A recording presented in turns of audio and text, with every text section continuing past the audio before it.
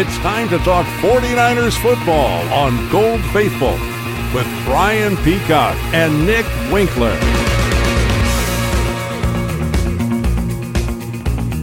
Hey, what's happening? Welcome to Gold Faithful, your San Francisco 49ers radio show. Probably the only show you are going to be listening to from here on out. Or it should be.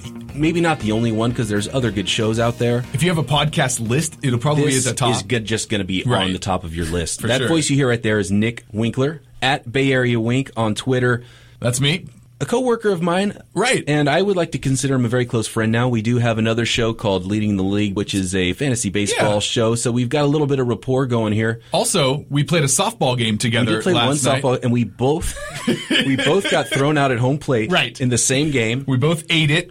I fell in the outfield. You fell at home plate. That's just an extra hustle on our part. Sure. I think you impressed me quite a bit by your skills, by the way. I hadn't ran in a long time, so it was hard to stop once I got going. But this show's about football. Yes, 49er football, too. The 49ers. Yeah, we're going to talk a lot about the 49ers. Obviously, camp opens August 1st. From today, also, I don't know if you knew this, 49 days until the start of the NFL season. No, I know. It's perfect, right?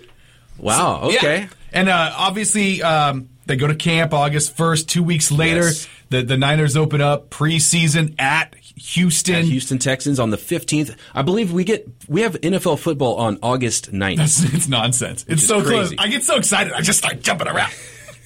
I was literally jumping. Training camp August 1st. And in 49ers camp, there's going to be a lot of new faces. We're going to be talking about that. New faces, guys lost. We're going to talk about a lot of players, a lot of coaches, a lot of everything. A lot of moves. Maybe a lot of fans kind of jump ship. I hope not. Well, no, you know what? If they want to jump ship, that's fine. Yeah. Those aren't real fans. Those aren't the people that are going to be listening to the Gold Faithful podcast anyways. That's true. Because I bleed scarlet and gold. Like, I just have my very first memory of sports is sitting on my dad's lap, watching the Super Bowl, Joe Montana, John Taylor back of the end zone, my dad yelling, "We won, we won." I am right there with you, man. Yeah. I mean, that's why we call the show Gold Faithful for those 49ers faithful.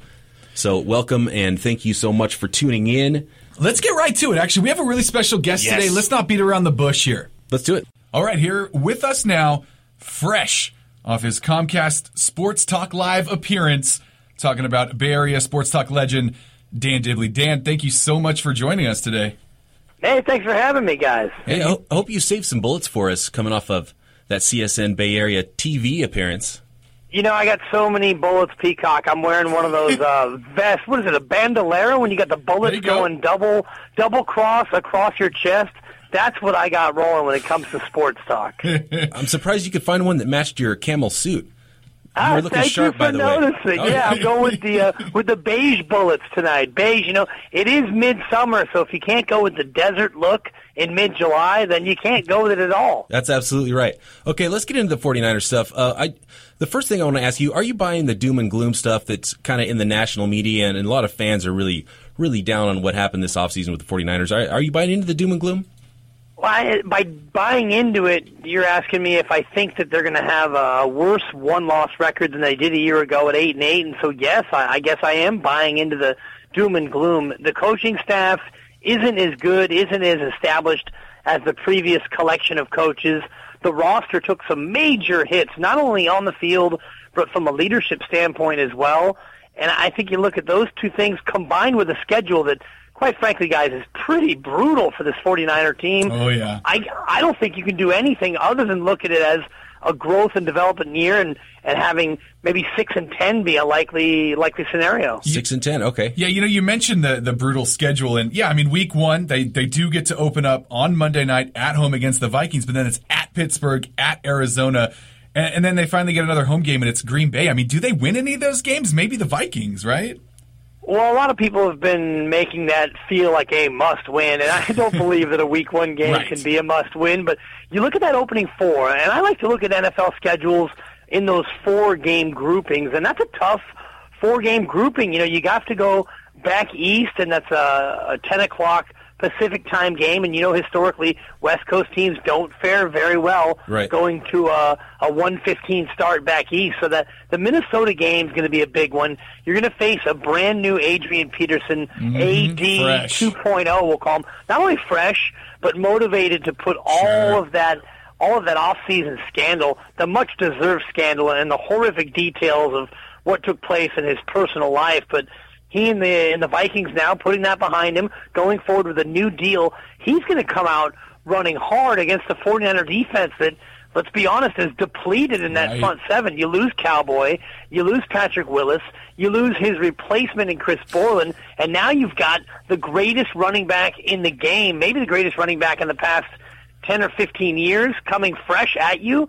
That's a tough way to open. And then the trip to New York, and then you've got Green Bay, and of course a division game in there as well. It's going to be difficult early. Yeah, most definitely. And that week 2 game also after playing the Vikings is going to be on a short week because they open up Monday night. It's definitely looking like a brutal start to the season here for the 49ers. And it's already a difficult road when you're playing in the NFC West as it is, that seems to be continually getting stronger as the 49ers might be getting a little bit weaker.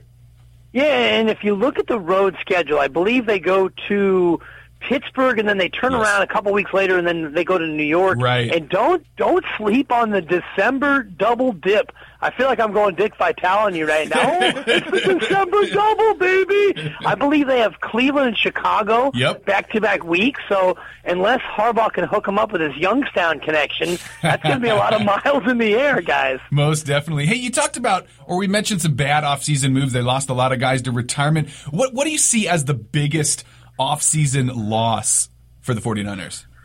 Well, I don't think enough people are giving credence to two moves. First, the most obvious one, Frank Gore. You're asking Carlos Hyde to fill some pretty big shoes, and granted, he looks terrific. He's a great young running back, but is Carlos Hyde going to be able to give you 1,210 touchdowns? Is it going to be 850 and 6 touchdowns? You're asking a lot out of the young man. Is the committee going to be enough with Kendall Hunter and Reggie Bush? Are they going to be able to be physical enough as a backfield to really do what Frank Gore did? And by the way, number 21 might be the best ever blitz picker-upper. Right, I don't know if pass protector. That's exactly what I was just going to bring up. The quicker picker-upper. Not only unbelievable at the blitz pickup. Yeah, not only do you lose Gore as a blitz pickup, but you also lost Iupati and Davis on that offensive line. So that it's going to be a long season for Kaepernick, I believe. Yeah, and the second player that they lost, and we can talk about Willis and Borland until the cows come home, but they lost a Pro Bowl punter in Andy Lee. Sure. And I don't think enough people talk about the value of a punter, especially with the Fangio defense, where they're going to really squeeze you down. They're going to be able to run the ball at you with Frank Gore. And field position-wise, you're going to be set up with Andy Lee. Well, you got a brand-new kicker coming. You've got a new defense and a running game that's going to be questionable. Could be a lot of pressure on that young punter with his back toward his own goal line a lot more often than it has been. Unless Kaepernick comes out and goes full-on Kurt Warner 2.0, this team's going to be punting a lot, and that's a lot of pressure on a young punter. I'm glad you brought up the punter because he was the longest tenured 49er left. Do you think Trent Baalke's just like, you know what, screw it, this is my squad, I don't want anything left of that regime. It's just the stamp. This is the York Baalke squad. Well, at some point, you have to let go of your high-priced specialists as they reach the free agency point. You can't keep everyone. So Andy Lee, I think, is a guy who you could see them parting ways with as he goes out and gets higher dollar. But there's always that couple of year lull when you bring in a new specialist, whether it's a place kicker or whether it's the punter. And, their place kickers get a little long in the tooth, too. Right. So they got to think about what the move is there. Culture-wise, I don't think Trent Baalke intentionally got rid of Andy Lee to get more of, quote, his guys in there, but certainly they're undergoing a culture change in Santa Clara. And with the punter, it's not just having a big leg. You're going to be a holder. Oh, yeah. Yeah, you got to be able to kick under pressure. And Dibs mentioned it, back up against the end zone. Probably going to be quite a bit of that. Hey, so we talking bad off-season moves, or at least, guys lost. Do you like any of the moves that the Niners brought in? I mean, do you like any of these new guys? Well, I like Reggie Bush. I think he's a piece who can be a big factor for them, not only on third down, which is a time where they really have struggled, without having Kendall Hunter at full strength. He was out for almost the whole year. Right. You get a guy now who can come in on third down and maybe catch it. You can line him up in the slot.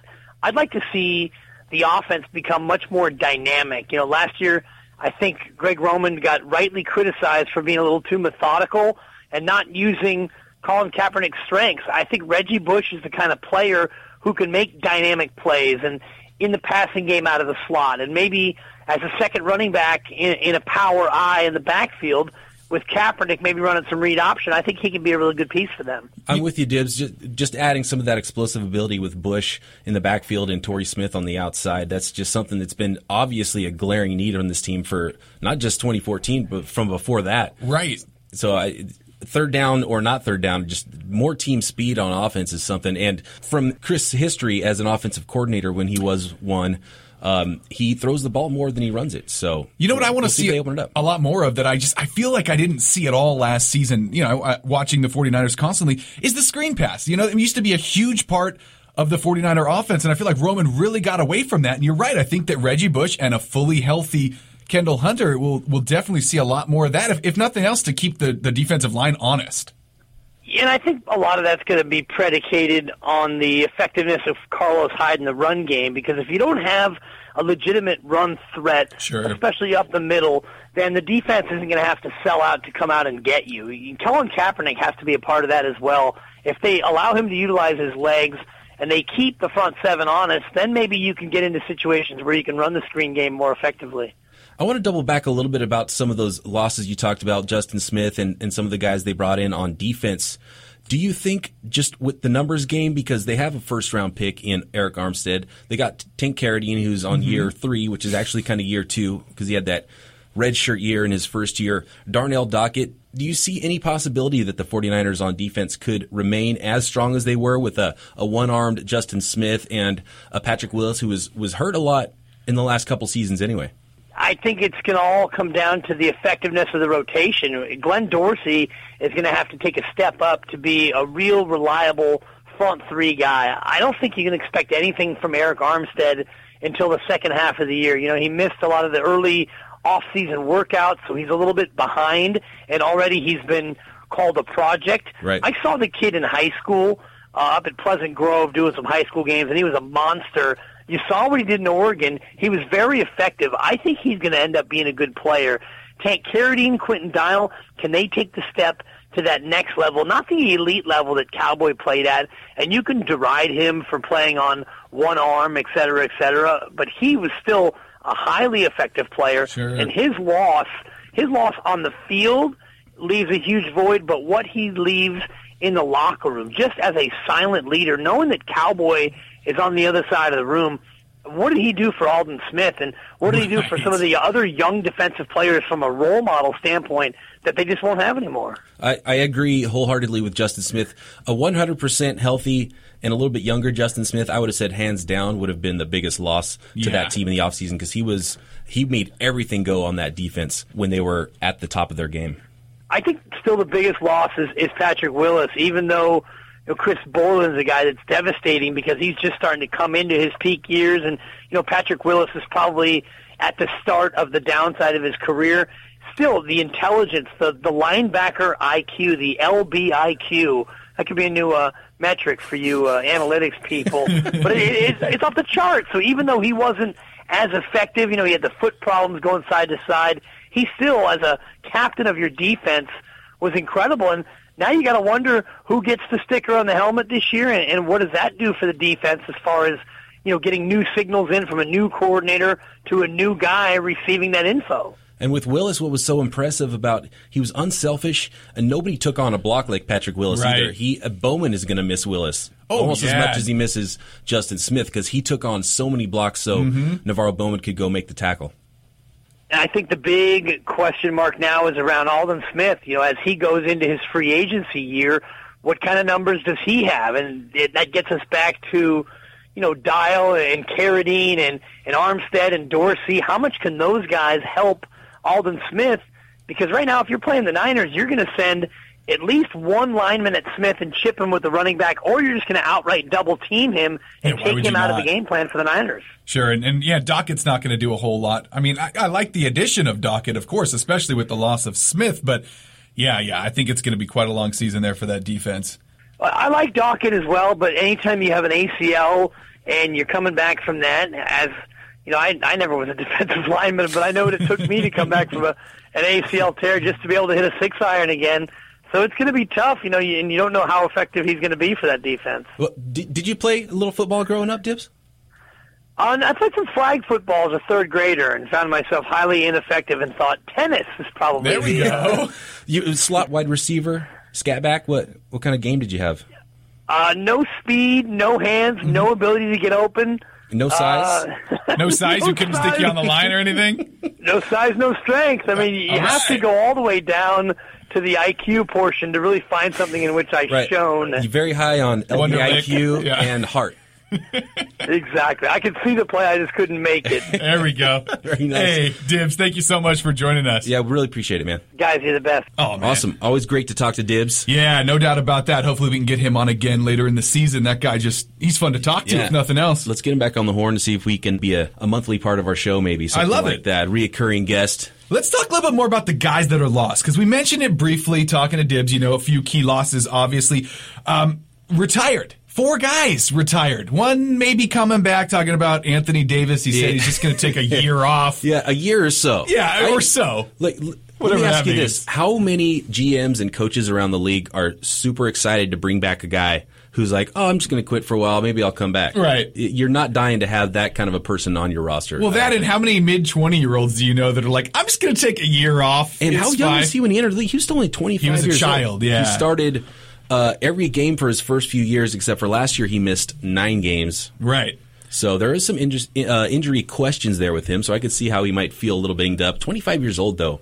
But it's just like, that's the reason Patrick Willis retired, right? He's just banged up. He's tired of feeling hurt all the time. He wants to actually have a life after football. You got to totally respect that, do. Right? And I like that he said that he wanted to wow people when he played football. He didn't want to just be good. He could have been good for a very long time. Yeah. He wanted to wow people. They'd be like, man, look at that guy get play. It. That's why that's Barry cool. Sanders, right? Same sort of thing. He walked away. He's like, no, I'm at the top of my game right now. Let's just call it. Let's call it. Everybody will remember this guy. It's just like with Emmitt Smith. Like, do you really want to remember those Cardinals days? Like, right. Oh, that's painful. Or Jerry on the Seahawks. Oh, I didn't even want to say it. Or Joe on the Chiefs. His hairline receding behind his ears. It's not a good look. So it's brutal. Well, probably to you, Patrick. It was fun watching you. Yeah, it lasted. I still have my Patrick Willis jersey. I'm glad that I don't have to watch him in another jersey too. That's one of the great things about him walking away. Chris Borland walked away as well after an amazing rookie season. So that was a huge surprise. That was probably the biggest surprise for me. That was nuts. Yeah, that was out of I thought it was a joke. He didn't even make any money. Obviously he made some money, more than we make. Right. But not like Anthony. Even Anthony Davis made a nice little bit of cash. Willis made a ton of money. Absolutely. Justin Smith had an amazing career. Made a ton of money as well. But with Borland, again, you got to respect that. If a guy wants to live his life and be happy and not be sore every day and have these injuries that just will linger for the rest of his life. And with him, it sounded like the major brain injuries was the thing he was worried about. And that's got to be a huge scare. It was one of the reasons I stopped playing football in high school is there was a moment where I bent backwards and couldn't move for about a minute. Wow. It was terrifying, yeah. That's scary. It was towards the end of my season, and I was just like, you know what? I'm not playing ever again. No, you retired? Did you hold a press conference? I retired, yeah. I called it the undecision. All right, everybody, meet at the quad. 6-7 people 3:30. came. I got an announcement to make. They threw tomatoes. It was great. So those are the guys that retired.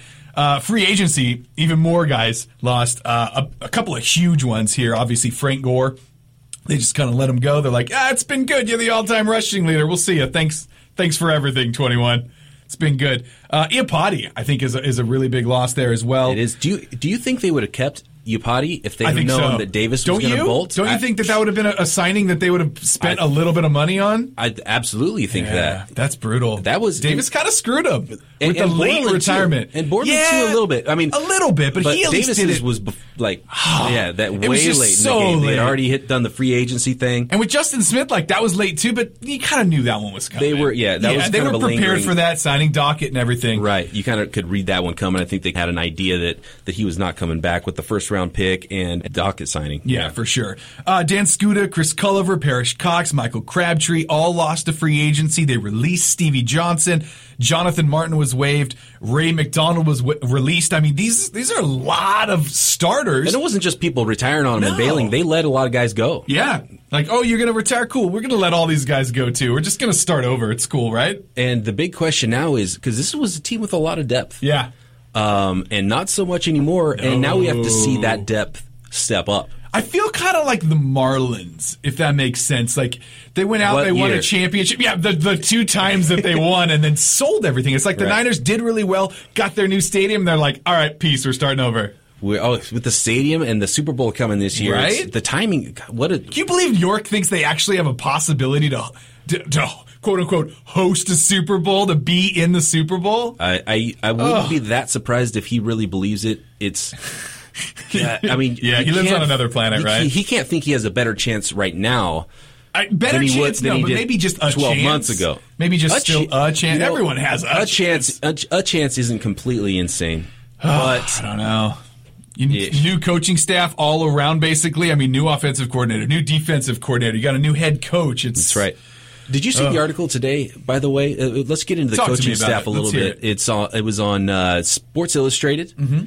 And it was an in-depth article about Jim Tomsula, a lot of stuff that we already know in the local market just because we follow the team. Mm-hmm. But it was Monday Morning quarterback Emily Kaplan wrote the article. There's a lot of good quotes in there, a lot of cool stuff, but Jed York said something really weird. He's apparently Jed York thinks that he got rid of football's version of Mark Jackson and hired Steve Kerr. That's basically what? Yeah, I don't have the exact quote in front of me, but it was a culture thing, and that he basically referenced the 49ers as if they're the Golden State Warriors right now. I don't even think there are words to fully diss what he just said, because that's nonsense. It's kind of insane that he's getting Steve Kerr won NBA championships. Like, come on, what has Jim Tomsula won? Really? Yeah. Some arena football games, right? Here's the quote right here, quote, "Culture is huge. That's the difference between a championship caliber team and a championship team." Oh my God. You look at the Golden State Warriors. They were the dumbest team in the NBA for letting Mark Jackson go, who won the most games in franchise history, which is inaccurate, by the way. Right. How could you be so dumb? They bring in Steve Kerr, who's been around the game for a long period of time but has never coached before. Kerr changes the culture, comes in with a different perspective, and look what happens, end quote. I mean, you got to like a guy that's going to support his dumb moves. His decisions, yeah. But wasn't he the one saying they wanted to win with class and everything, right? Yeah. And then they bring in a guy like Jerome Simpson? Jed York has said a lot of things, now you come to think of it. We might need to hit the mute button on that one just to save the fans from kind of their heads exploding a little bit. Yeah, let's move on to new guys. I don't even want to talk about York right now. It's just going to piss me off. There's a few good things in this article about Jim Tomsula. And it was more for the national audience, I think, to get to know Tomsula a little bit. And it talked about the period where he was living out of his car, basically, and coaching at his old alma mater. That? And his quote about that was, the homeless period. Everyone makes it out to be a bad thing, but it really wasn't. How can you not love a guy too, like us? You're going to do it occasionally. And how can you not love a guy that earned his own way? He wasn't like the son of a coach and got gifted a job out of college in the NFL because his dad was a coach and already in the league. Right. I really respect that. And whatever, he hasn't been great with the media so far, but I could not give a flop about that. Yeah, I'm not here to bash Tomsula at all. Not at all. I mean, we'll give the guy his due. He's a player's coach. The players seem to love him. How do we argue that? Yeah, and if you're looking for a guy that's going to be good in that locker room, you got to think if there's one thing he does well, it would be that. He's got some big shoes to fill, though, right? I mean, Harbaugh. If you believe what the Harbaugh stuff, and this was going on a long time, like around the Super Bowl, that his stuff was wearing thin. Sure. His act. So if that's the case, Tomsula maybe is the perfect guy for that locker room. And Justin Smith was quoted saying, as an X's and O's coach, there's nobody better. So that's from Justin Smith. So. Wow. Yeah. It's hard to go against anything Justin Smith says. I'll listen to that. Yeah, so we got the new coaching staff, obviously. Right. You got Mangini, defensive coordinator. Mangenius. It's a great nickname. But let's see if it actually translates to anything, especially with all the losses. They brought in a couple of new faces. Darnell Dockett is a new guy that they brought in. He played 11 seasons in Arizona. I always really enjoyed watching Dockett when he played against the 49ers. Some of the most brutal matchups with the Cardinals and the 49ers the last few seasons when they were button heads. Yeah, it's just I fear that Aldon Smith is going to lose a lot of just rushing ability without Justin Smith next to him. I mean, is there any way Darnell Dockett could maybe take a little bit of that load off? I mean, I think if you're talking pure talent, if Dockett plays on the left side, I think he's an upgrade from Ray McDonald. No doubt about that. Yeah. So now you're talking about first-round pick Eric Armstead mixing with Tank Carradine on the right side, which is a big drop-off. Yeah. Unless Armstead becomes, it's going to be a big drop-off from Justin Smith. Regardless. Nobody's going to fill those shoes. Sure. But you don't have to have the best 5 technique defensive end on the planet to have a good defense. Yeah. And Aldon Smith does a lot of stuff on his own as well. Yeah, I like that. More a leadership thing when you start talking about all that combined with Willis and Smith. I mean, that's... And Borland. I mean, Borland proved to be quite the captain out there on the field when he was leading the team in tackles almost every week. But here's what I will say about Borland, and it's not a knock on him, and it's not a knock on Willis or Bowman or any of the guys who played middle linebacker, but when Will Hoyt has been in there, he's looked pretty good as a starter. Sure. And a lot of that is because of up front. And they're still, I think, going to be okay up front. They might not be as good as when they had Justin Smith in his prime. Right.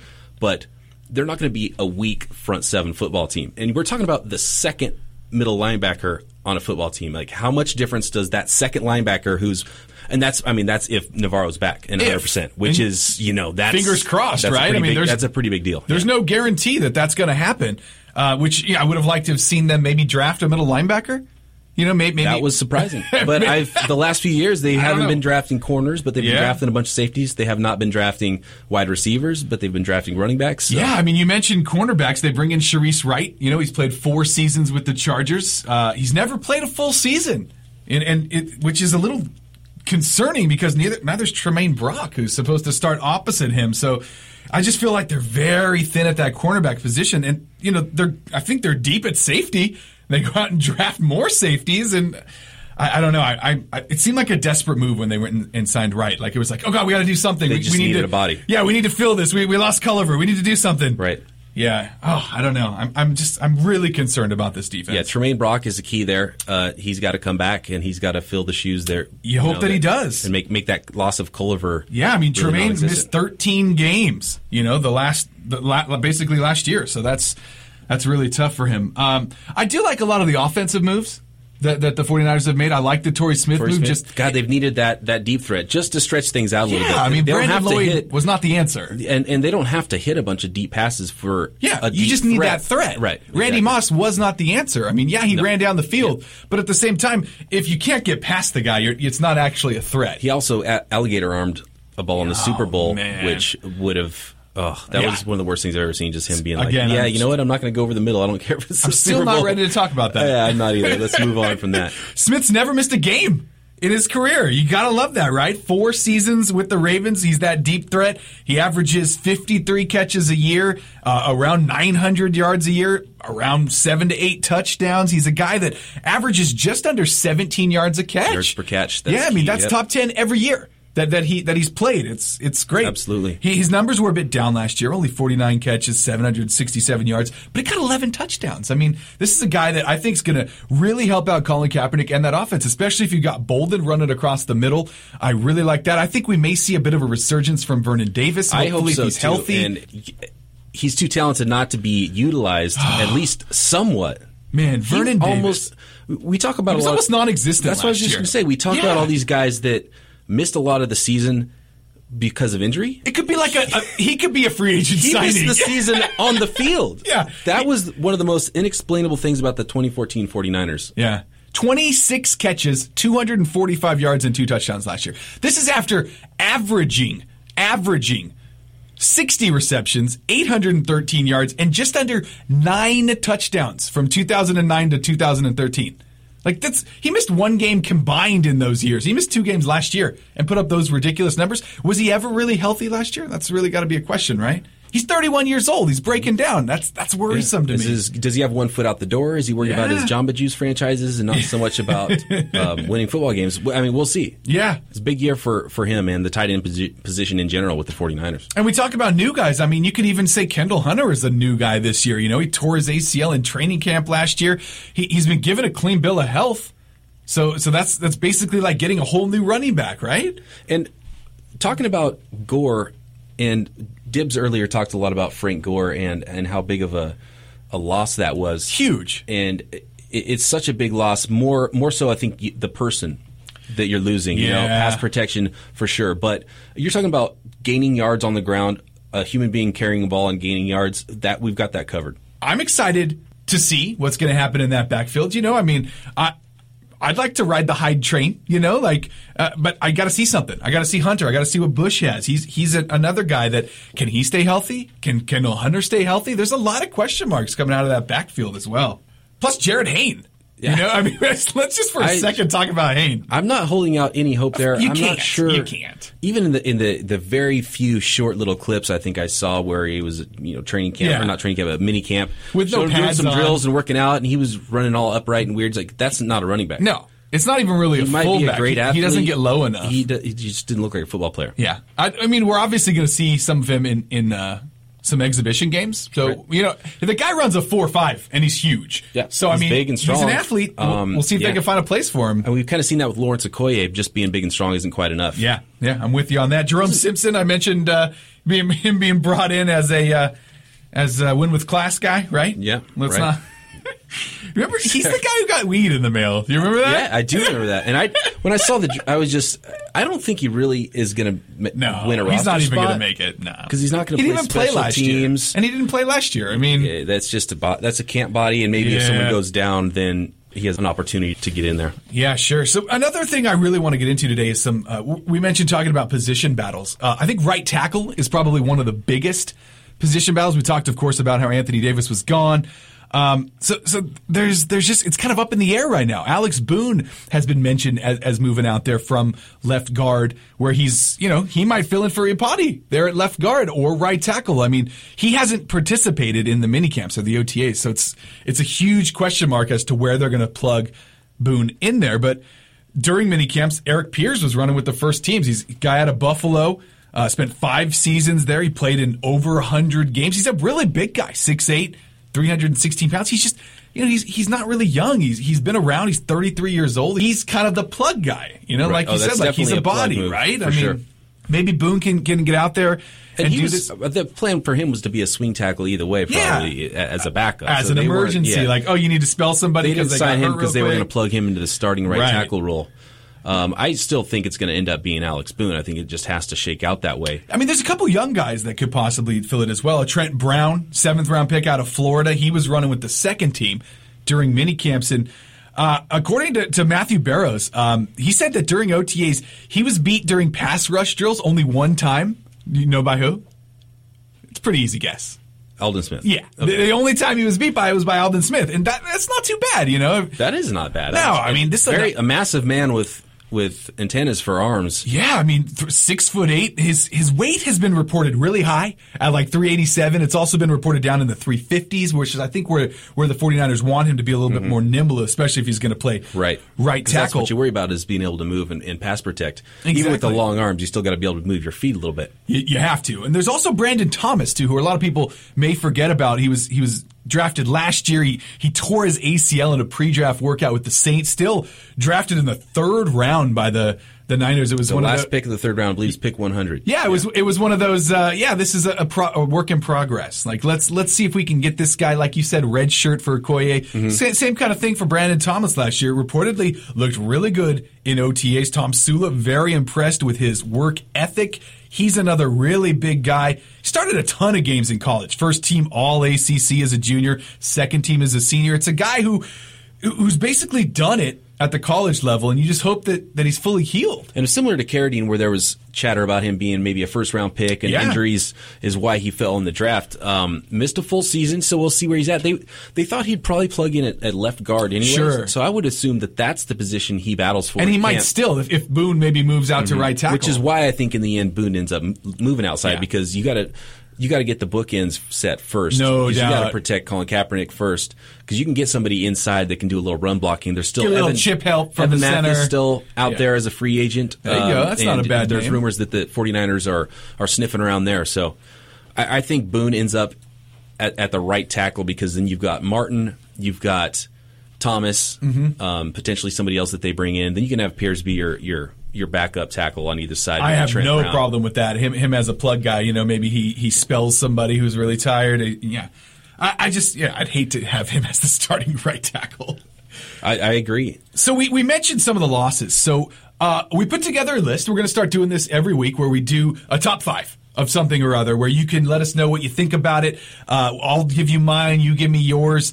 We actually asked Dibs the question earlier too, so we can kind of put his in there as well, and then we'll make this an overall top 5. It's a big board. Yeah, a big board. This is the War Room, and we're going to put together a big board. I love it. And today's topic is the biggest loss in the offseason. Yeah, and I'm gonna. Do you want me to start? I would like to hear yours. Okay, so we'll go number 5. Number 5, right? Yeah, 5-1, of course. I think it's Iupati. Like you said, I think that they would have signed him if they'd known that Anthony Davis was going to retire. This is a guy who, he missed 4 games in 2013 and only 1 last year, but he started all 16 over his first 3 years. He was a guy that he made 3 Pro Bowls. Him and Staley on that left side, it was money. You mentioned it with Gore, like you never had to worry about 21. You never had to worry about Iupati and Thomas either. I think that him as that number 5, he's a big loss. He's going to be missed. He is a very big loss. I don't think he ever quite matched the hype of his draft status. Sure. I think people wanted him to be just the mauling left guard in the National Football, like the guy. Right. And it kind of looked like he was going to be that guy, and he was very good, but he didn't go to that level. Never took it to great. Right. He never took it to great. And I think for the money that you're going to pay a guard, I think at the time that's a smart move to just kind of let him walk. And you had some bodies, but now when you look back when Davis leaves, that changes things a little bit. Of course.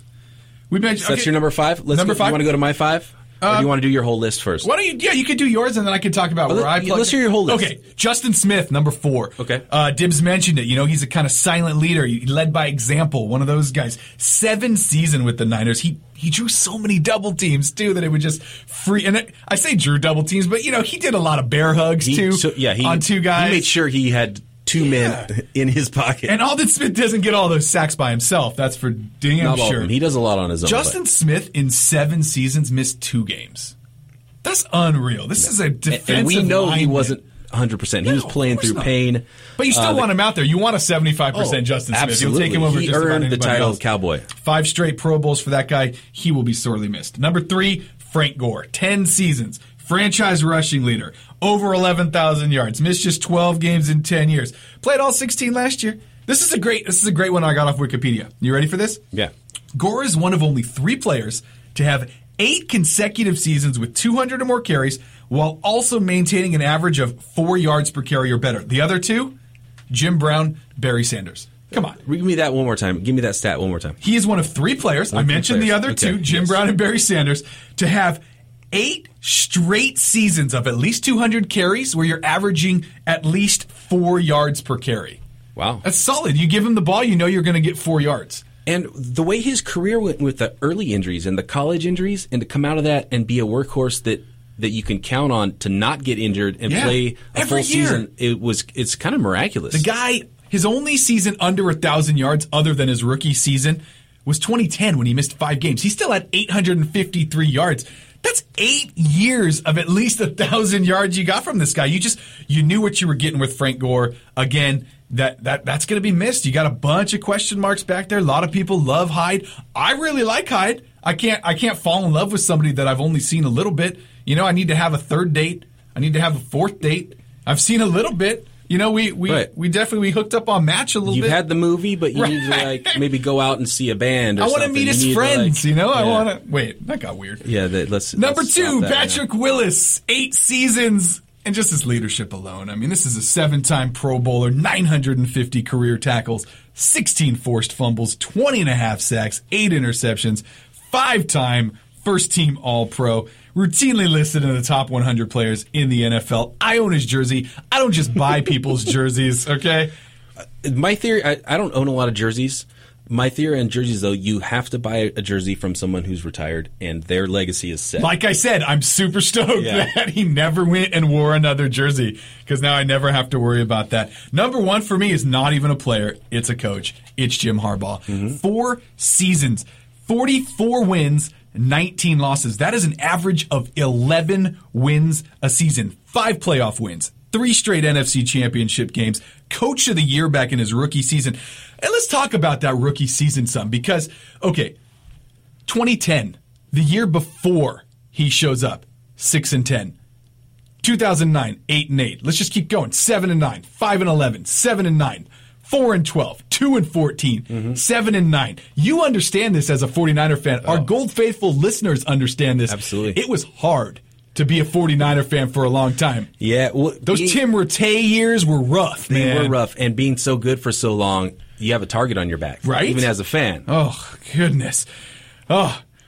Prior to Harbaugh taking over, 2002 was their last winning season. He's gone now. Yep. It's a new era. You lose that.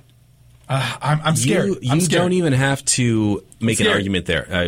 I'm fully on board with what you're saying right now. Let's hear it. That was my top 5. My top 5 is a little bit different, and you can decide which guys you think you want to put on the big board for my list if we really agree. Number 5, I've got Frank Gore. Okay. And it was between Gore, Iupati, and Davis here. Yeah, I almost put Davis instead of Iupati. The thing is, we saw Davis missed 9 games last year, so we've seen what it's like without him, and it's not the end of the world, right? Although it wasn't great. It wasn't great, no, but it was a rough we were second still, we were still 4.5 yards per carry. Sure. Colin Kaepernick wasn't, just lying on his back all day. So good. You can get by with that. But Frank Gore, obviously, the leadership, and he's Frank Gore. He's awesome. We've already talked about that. Number 4 is Justin Smith. Okay, so he'll stay at 4 since we both had him at 4. We agreed upon with him. The reason he's not higher, like I said to Dibs, he'd probably be number 1 on my list at his prime Justin Smith. Yeah, like 29-year-old Justin Smith. Just the end of his career was imminent, right? Yeah. He's playing on one arm already. Sure. But, man, he made everything go. So it's going to be really interesting to see how the front 7 reacts to missing him. I'm terrified. Number 3, Patrick Willis. Okay. Like Smith and Davis, battled some injuries, but he had a lot more tread on the tires than Justin Smith did. And that's, like we talked about, he could have been just very good, maybe not great, even with some injuries. He was already the fastest linebacker in football when he came out in the draft. You could plug him in there. So he would get 100 loses tackles. A step, and he's still the man. Taking on blocks, helping everybody else out. Smart, the leader. Like Dibs said, he had the sticker on his helmet. Yeah. Deservedly so. Right. Number 2, Jim Harbaugh. Okay. Yeah. The only thing I question on Jim Harbaugh, why he's not number 1, was there a backlash? Was there something? There was a lot of smoke about his locker room kind of being like his thing wore out, And it was kind of his way or the highway is some of the stuff I was reading. He just wouldn't get rid of Roman. He wouldn't get rid of his coaching staff. And so his shtick maybe it ran thin. Maybe the 49ers were, and they were 8-8 under him last year. Yeah. Maybe they were going in that direction. Maybe they'd be 6-10 with him this year if he stayed. I think that 8-8 had a lot to do with all the talk. You mentioned it in the Super Bowl. There's already talk about it. I think that ownership and even management just really we're laying the foundation, if you will, to just be able to let him go. And not have the backlash. And it pissed me off. Maybe saw the opportunity there. Okay, and so for a lot of the same reasons that you said Jim Harbaugh was your number 1, my number 1 biggest loss might be a little bit of a shocker. He did not show up on your list. Vic Fangio. Oh, yeah. That's good. That's over good. Harbaugh just because, so Harbaugh's the O guy, right? He's the offensive guy. Yeah. And that's where we were playing the worst football. Right. I mean, the D was legit. I like it. The moment Vic Fangio stepped into that office, it was really what carried the team. And largely the same cast of players that was there in 2010 before they showed up. Right. And that group became one of the best defensive units in the NFL. Everybody talked about how well prepared the team was under him. And we talked about the cheat sheets that he'd have for game day, and he's like, Coach Vic said this was going to happen, and this is what happened during the game. We talked a lot about the plug and play too, like you just like Borland stepping up, boom. All of a sudden, where'd Bowman come from? You're thinking, oh man, are they thin at corner? And all of a sudden, who's this guy? I like it. I like that call a lot. So number 1 for me, Vic Fangio. Okay, all right. So I think we're putting together a big board. I understand Fangio did not make your list, and maybe I talked you into a little something, but I think I'm okay with putting Harbaugh number 1. Yeah. Because obviously Harbaugh brought in Fangio, right? I think he was part of that deal. I think that Patrick Willis, I had him 2, you had him 3. I think that maybe we put Willis at 2. Okay, I'm for sure okay with that. You talked me into Fangio. Yeah. I'm cool putting Fangio at 3. Okay, number 3 on the big board. You're right. I mean, he ran that defense. That's always been the heart and soul in the 4 years under Harbaugh as well. It's been Fangio's defense. I like it. I like that a lot. I'm easily persuaded by good arguments, and you had one. Here's the reason why you should give me $100. Okay, let's go. So 4, I had Gore. 3, you had him. 5, we both had Justin Smith. 4. I mean, 4. do we that's put close? 4 and 5. I mean, that's obviously got to be the next 2 guys. Here's my argument for Smith over Gore is because I still think we're going to rush for 4 yards per carry. You think so?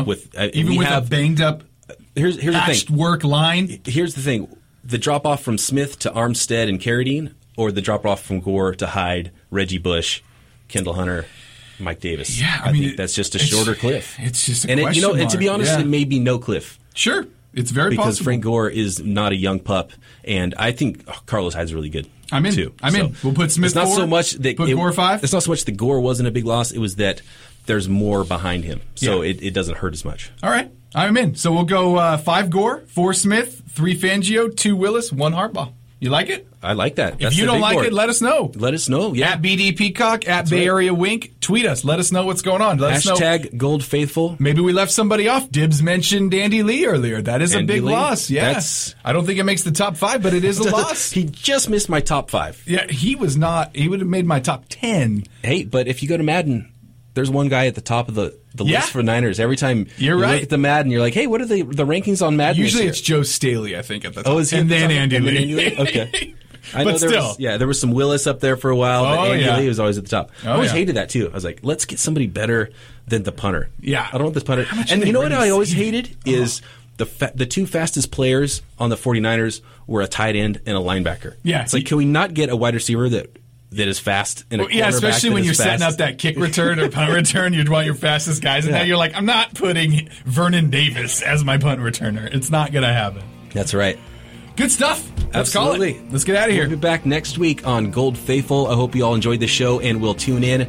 If you want to give us any feedback, Nick Winkler at Bay Area Wink. I am Brian Peacock at BD Peacock on Twitter. Hit us up. We love hearing from you. I want to hear your top 5 biggest losses of the offseason. All right. We'll talk to you next time. See you.